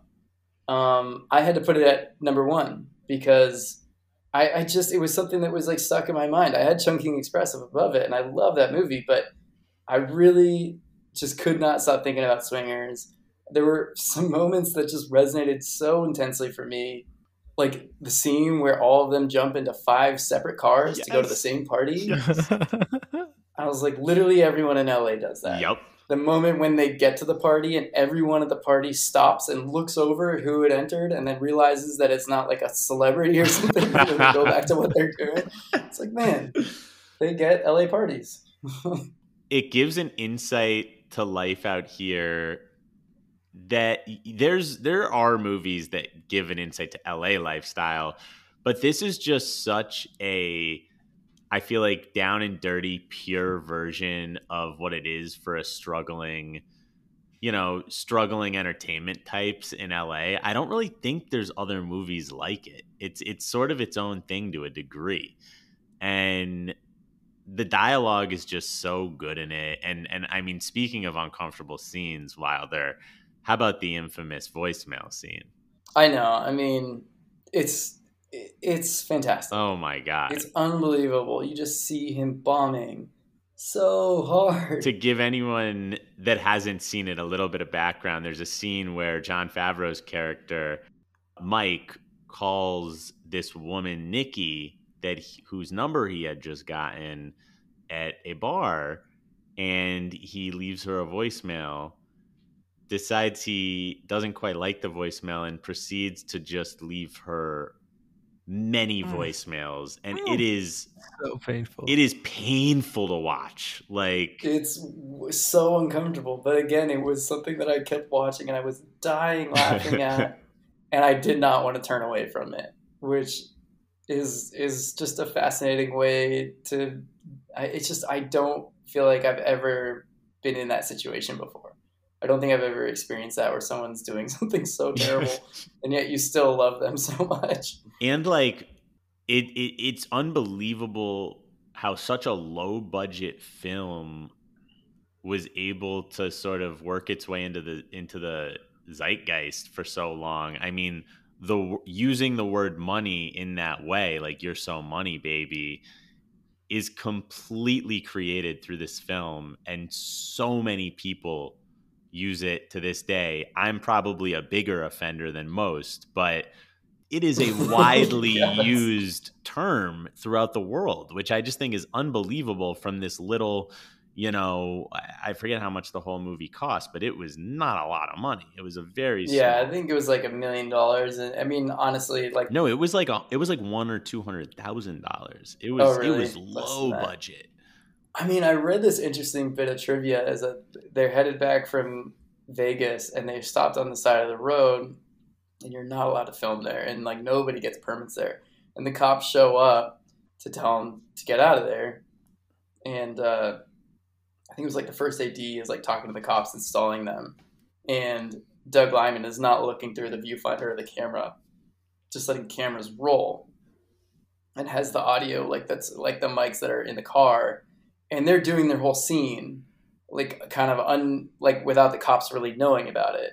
And they were able to get the scene by the side of the highway that you're not supposed to film at. And I was like, man, those are those stories of like indie filmmaking that you just love, that they're just like getting it done no matter what. And so I was really stoked. And yeah, they really did it on a shoestring. Well, and that's an incredible story, because that scene is one of the more, I mean, there's many somewhat iconic moments, but I mean, that's where you get one of the most famous, "you're so money and you don't even know it." So money. Yeah. I mean, honestly, I kind of wanted to punch Vince Vaughn I know. 30 times that he said baby. Oh, but not even "you're so money," just like the amount of times he said baby. Like, she's a cute little adorable little baby. I'm like, oh, but then you fucking love when he just gets like made fun of at the end. I really loved it. And this is both, I'm so excited that I was able to watch it in this setting, but also so sorry for like lying to you for so long. And like whenever you'd say "you're so money, baby," I'd say it back, and so I'm happy. God, just a fraud all this time. I think we're all money together. We are. Baby. We really are. You're forgiven. You're forgiven because it led to this epic speechless moment by me. Thank you. I appreciate that. It's really been kind of haunting me for a long time. Not haunting me as much as birds haunt me, but a close second. A close second. Yeah. Oh my God, amazing number one. I mean, I couldn't have asked for something more legendary. Okay. Although, let's see what Mike has to pick now. Definitely the biggest offender of all of our 15 picks. There's no doubt about that. Whoa. Putting Braveheart to shame, honestly. Because I'm going to confess on the pod. Whoa. I never pretended that I saw this movie, though. I will say that. I've never had deep conversations about the film and quoted the film and then just not seen it at all. That is 1941's Citizen Kane. Wow. Oh my God. Holy shit, for you, Mike, this is massive. I've even seen this. This is crazy, actually, that you haven't seen this. This is you're the type of person I would assume has seen this movie. I mean, arguably the most discussed movie of all time. At the very least, in the top 5. Certainly in the top 5. Many, many publications have had it the number one film of all time for years and years now. Not exactly when it came out, but not that far thereafter. And I think the reason I didn't see it was just that there's so much out there about it.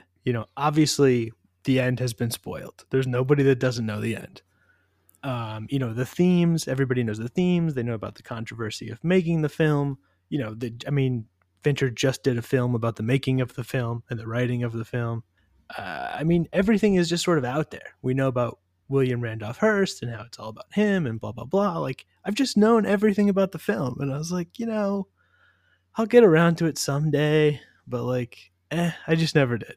So, Citizen Kane, I'm not coming in with a hot take. It's not like a terrible film that like people have been lying to you about. But it also isn't exactly what I thought, to be honest. There's some parts of it that I really like. I just kind of assumed that Kane, based on what I've heard, was like just going to be a dick all the time. And I'm not saying he's like a great person, but like he's really funny and he's really charming and he has these relationships and these romances. Like he's a whole individual, which I really thought was cool. And I thought Orson's performance was great in the lead as well. And I think I think a lot of the sort of technical or maybe the style, you could say, of this film gets talked about a lot. While some of that is noticeable, obviously a lot more is sort of commonplace today. So I think you have to be a little bit more sort of well-versed in film to kind of appreciate the things that are being done at the time. But yeah, I mean, I really enjoyed it. And I was very happy that it wasn't exactly what I expected it to be.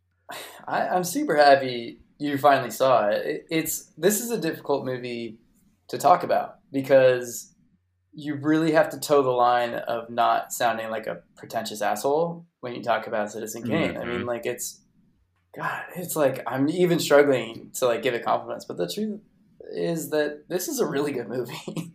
Yeah. It's not my favorite movie, but like the plot is really incredible and really deep, and you learn so much about this character, and then it brings you to William Randolph Hearst. And it really was like a huge change in filmmaking. So it means a lot to a lot of filmmakers. This was, I think, Orson Welles' first movie too. Yeah, I mean, it was one of those times of like young people new on the scene, given the power to like actually create something, and they do an insanely good job, and it speaks to their generation for so many reasons.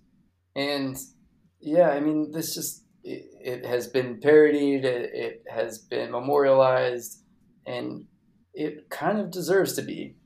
So I mean, I really like this movie. I think if it's one of those, I think this is probably for a lot of people one of those movies that's like, it's on a lot of people's lists. A lot of people have heard about this and just haven't taken that plunge. And I think that you will be left, for most people, just like, okay, I saw it. I'm happy I saw it. Yeah. And I don't know exactly what to think because it's a lot to think about. And it's sort of like we had mentioned with the Kubrick movies, makes you want to come back for more. So, I mean, I'm really stoked that you saw it. Me too. And I actually feel like I'm about due for a rewatch because I saw it for the first time, admittedly, because we all know that I don't typically just go for a 1941 film. But I first saw this in film school. For town, if it's black and white, it ain't all right. Oh my God. Great tagline for me. But I saw this in film school originally, and I had that exact feeling when I finished. I was like, okay, I saw it. Like it's good. Like not my favorite movie, but I enjoyed it. And I was pleasantly surprised at how much I enjoyed it. And I feel like obviously now I probably saw it when I was 20. So, over a decade later, I feel like there might be even another level of appreciation at this age. So I definitely want to give it another watch. And I'd say truly, like in all seriousness, as much as we joke, I see a lot of newer movies. I'd say I'm typically a 1970s and later guy. And there's a few films from the 60s that I fucking love. But typically, if you go earlier than that, it's just not my cup of tea usually. And, Mike's been breaking me a little bit throughout the pod. And there's been a few that I've been massive fan of that have been much older even. But Citizen Kane is definitely one that I think is undeniable.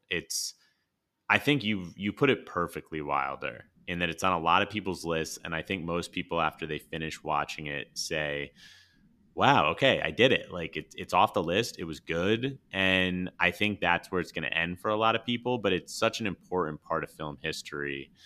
If you haven't seen it, highly encourage doing it. And for Mike, this is just a fucking shocker and a half. I'm so glad you've seen it, but my God, I cannot believe that's what just came out of your mouth. Yeah, it's been out there. And I will say, I mean, you guys have kind of said it, but the film is not nearly as pretentious as the discussion of the film is. And it's still because it used a lot of techniques that have become modern, it's still quite approachable and easy to watch. And I did get the feeling you have to watch it at least twice to really fully appreciate it. But I mean, just watch it. Don't be afraid of all the talk about it, like maybe I was. Yeah, I think that's a super good point. That like the talk about it is more pretentious than the movie. Definitely. That's like a really incredible way to put it, because it's like it's not that pretentious just because it's about William Randolph Hearst and everything. So it's like and it was made sort of like against him. Really good pick. Amazing pick. So let's recap our lists real quickly. So my number 5 was Primal Fear. My number 4 was Basic Instinct. Number 3, Dr. Strangelove, or How I Learned to Stop Worrying and Love the Bomb. 2, The Thin Red Line. And number 1, Memories of Murder. Mine was Braveheart. Cinema Paradiso at number 4. Number 3 was Rolling Thunder. Number 2 was Chungking Express. And number 1, Swingers. 5, The Untouchables. 4, The Birds. 3, The Princess Bride. 2, Scott Pilgrim vs. the World. And 1, Citizen Kane. I'm not going to get over The Birds being on there. That was too much for me. Just with Wilder of all people. Yeah. The reason that I ever think of The Birds is you. If I see anything about The Birds, Wilder, you're the only person that comes to mind immediately. Yeah, I mean, I really like the list of movies that you chose to see. Wow. I feel like they were really strong lists all around. I really enjoyed these. Yeah, I know. I mean, that's sort of the great thing about this show, is that you've heard about a lot. You've heard about these movies a lot. You know that they're good. And so, well, I guess that's except for, what is it, Primal Fear, Tom? No, I liked Primal Fear. Except for, honestly, my list in our previous episode where I did something I've never done and I didn't like 4 of the 5 films. Well, people are talking about them for one reason or another, and so it's nice to kind of knock them out and see something you really enjoy. 100%. And it was, oh, dude. I mean, I can't tell you how much of a pleasure this has been. I'm so excited that you guys asked me. This is amazing, dude. And we'll ask you back again. There will be I hope so. There will be a sequel episode to our first episode together, and maybe we found out the topic before the episode. Who knows? We'll tell you guys later if that's what we end up doing for our next one with Wilder. But I mean, and there was just so many funny. I'm never gonna get over the fucking birds. I'm never gonna fucking get over it. Oh my god, yeah. Unreal. That was amazing. Unreal. Well, this has been incredible. Thanks for coming on. Thank you for having me. Of course, it has been our pleasure. And if you really like this episode, I highly encourage you guys, if you're in a place to throw a few bucks a month towards a Patreon, we're going to have this specific series. We're going to have 2 episodes a year of this. And we have so many other recurring series, and we do 2 bonus episodes each month where we talk about more current films, TV, music. Check it out if you're interested. But other than that, if you want to reach out to us, we're on Instagram at Top Fives and Deep Dives. We're on Twitter at Top Dives, and we'd love to hear from you guys. Want to hear your picks if there's any movies you have not seen that are massive and you should have. And fuck yeah, this has been awesome. Thanks, Wilder. We love you. We'll see you guys next week. Peace. Thanks, guys.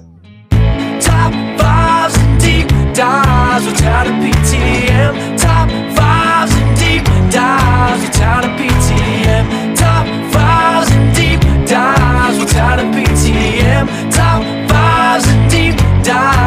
town of PTM.